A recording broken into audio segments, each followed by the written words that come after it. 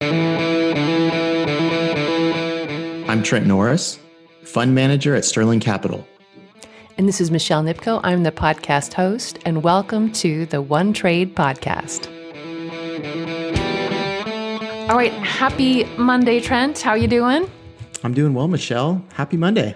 So first of all, I'd like to say we're thrilled about the response to our first couple episodes. We had listeners from 41 different countries and 258 different cities around the world. So that's terrific. Isn't that fantastic? So welcome back if you're coming back, and also welcome to newcomers. Don't forget to follow us and or subscribe. I also would encourage you to listen to our past episodes. You know, we're recommending asymmetric trades that are for the long term. So it's not like it's just for that week. It's for the next couple of years. So anyway, Trent, I'm so excited to talk about and hear your perspective about this last week.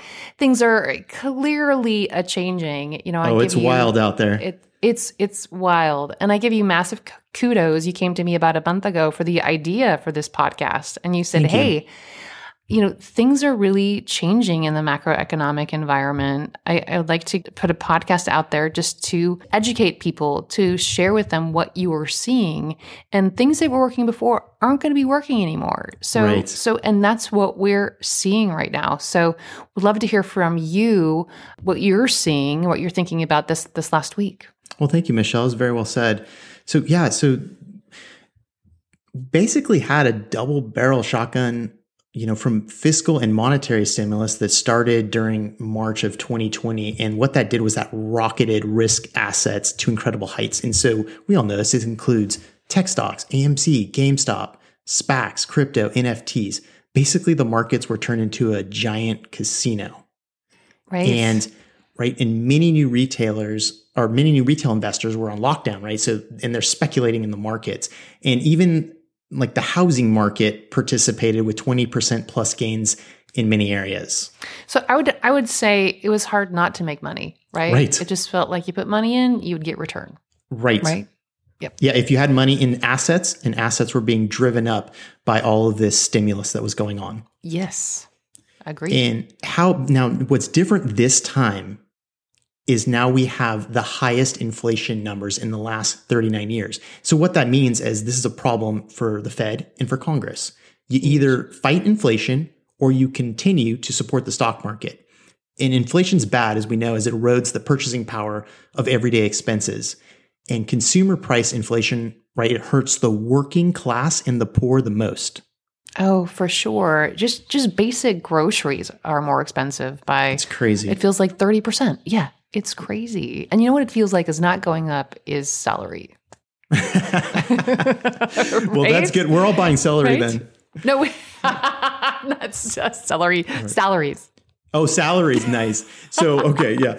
And I'll say that both sides of the aisle are hearing it, right, from people that, hey, we got an inflation problem. And so I think this is the main thing that the Fed and politicians are now concerned with is inflation.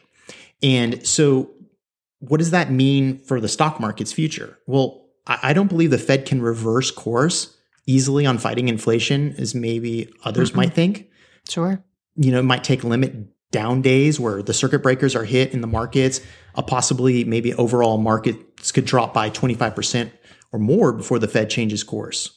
And I mean, currently, as we know, half of the NASDAQ stocks are down over 50% already from their all-time highs, and the Fed's staying put.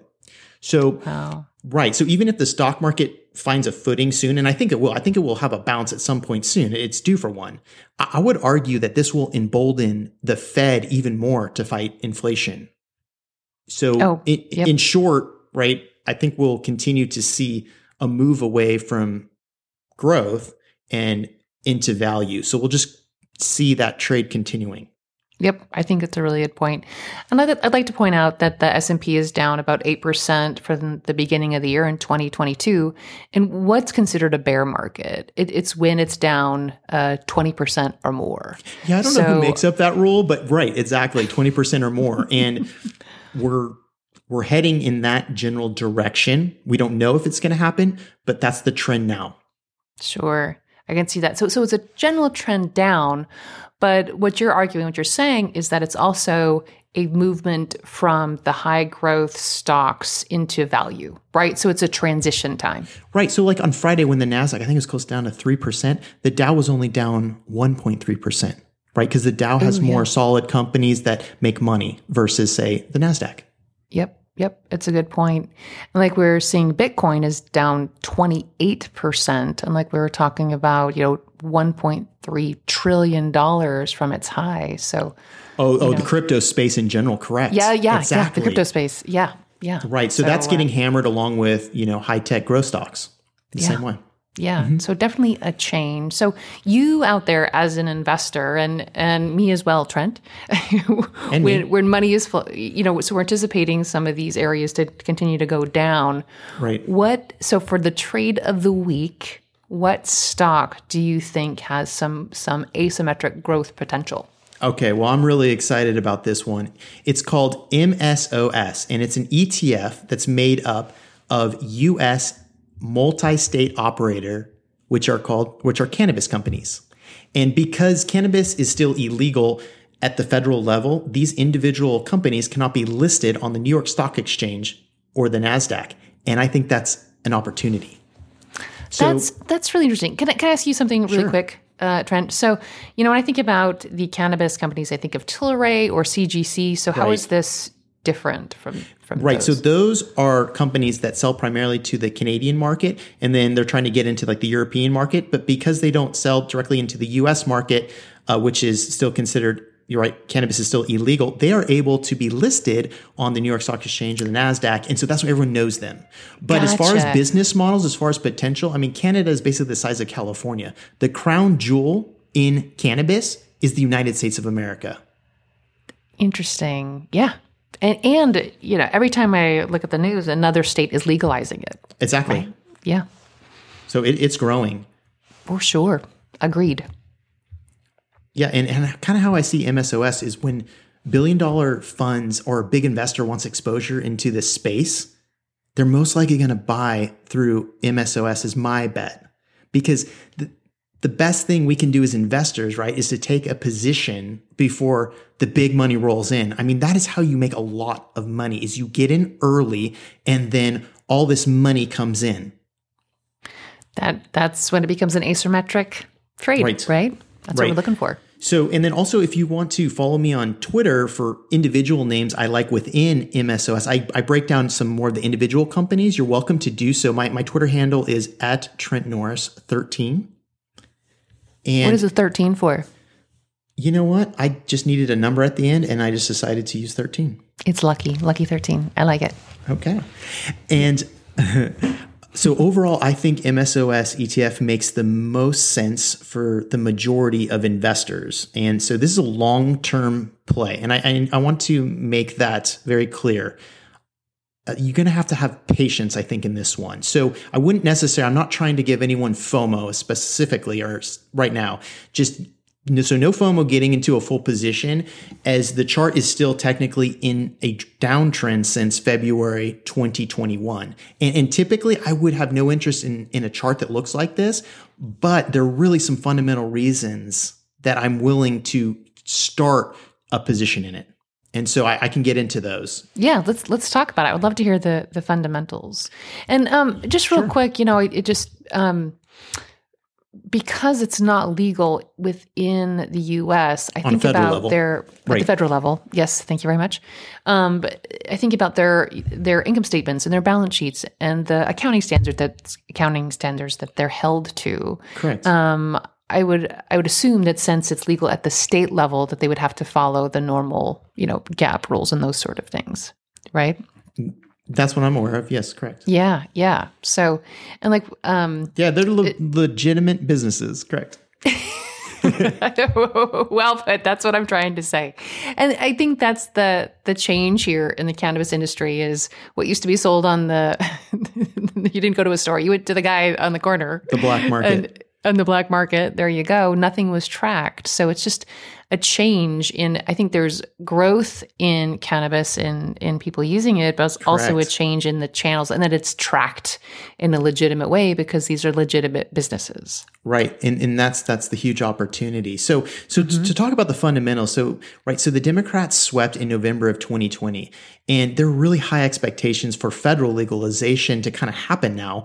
And then really nothing's been done on that front. And so what we see is that the anticipation, we kind of see it in the MSOS chart, where it's in this continual decline as kind of apathy has entered the space.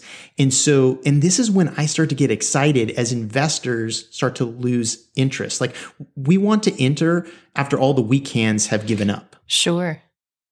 And we're much closer to that than to any top, obviously, just looking at the chart.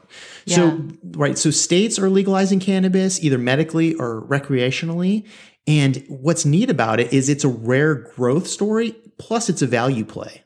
So MSOs, the valuations are in the bottom 1/3 of all industries, and they are one of the highest revenue growth rate of any industry. Oh, wow. So currently, trading at 3x revenue, and historically 3x is typically their bottom, and a basket of MSOs that I follow are trading around a 9x EBITDA. So it's that value and growth, which is nice. That's fantastic. And like we talked about, money is going to be looking for a place to flow to, exactly. Right? And this feels like with these numbers, you can see the business logic behind it. Exactly. And you know what's really neat too is the cannabis investing crowd is very passionate. So on Twitter, they refer to themselves as the MSO gang. And that's the kind of sector that you want to be in early, right? Even if it's a year early, because these sectors can overshoot massively to the upside and just get euphoric. And that's where we want to be. We want to be in something early that has the potential to do that. And cannabis investors are that type of crowd that can really, push up the excitement when the sector does start to get going. Sure. They're loyal to this sector. They're so loyal, right? Yes. They're a great bunch. Yes. So in conclusion, I'd say, so I'm not trying to make a hero call here on MSOS as it's close to its 52-week low, but I just want to let people know it's on my radar as an early generational investment idea. Sure. So we could be a year or two early. So just manage your expectations.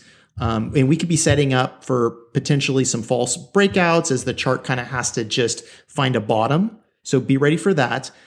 But it could move early. So, I hope we get some significant catalysts to happen, but it's not a strategy. So, and I'm a fund manager who has real experience in being early, as I enjoy getting into beaten up sectors, but just warning, it can be lonely. So just realize that.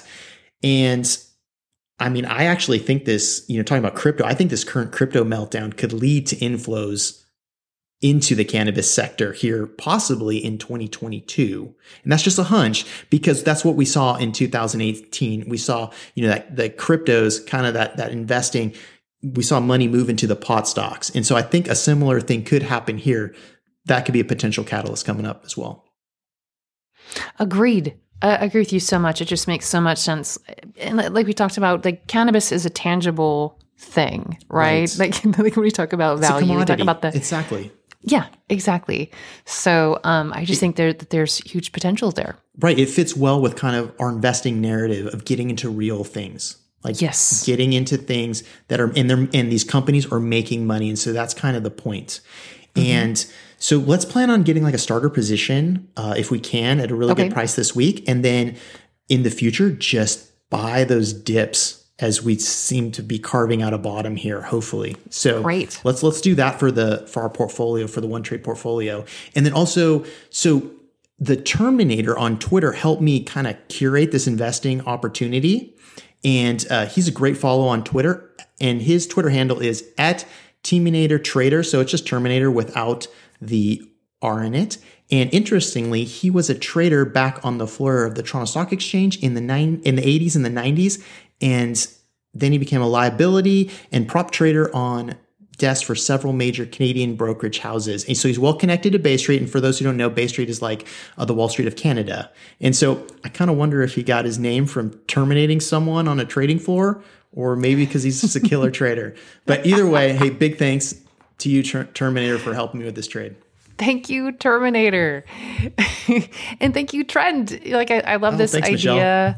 And we can think about the markets as, they're down, but that's also an opportunity time to get in and buy some great opportunity stocks, right? Absolutely. Absolutely. I believe we are in the middle of a wealth transfer. Mm-hmm. Right. So, and I think that's just to continue, and we're just going to have to play it week by week and just watch and see what the market continues to reveal to us. So as investors and traders, we really need to listen to the market because it's speaking to us right now. Yes, it's a real opportunity, right? It's a good time to get in and do an asymmetric trade. It's hard to get in at the top and have an asymmetric trade. Right? It's impossible. So it's impossible. It's asymmetric to the downside. That's the opposite of what you want to do. Exactly. That's what you don't want. Right. Exactly. You can tell we are good traders. Absolutely. Yeah. So, all right. Well, good, Michelle. Great. Thank you so much, Trent. Thanks for your expertise. Thanks for all your research. And thanks for all of you for joining us this week. We'll look forward to speaking with you again next week. So thanks. Take care. All right. Stay free. You too. All right. Bye-bye. And that's the podcast. If you like the podcast and would like to hear more each week, don't forget to subscribe. And of course, we'd always appreciate a review. If you'd like to contact us to learn more about Sterling Capital or just to say hi, you can email us at onetradepodcast@gmail.com. Let's have a great trading week, everybody. Take care. Bye-bye.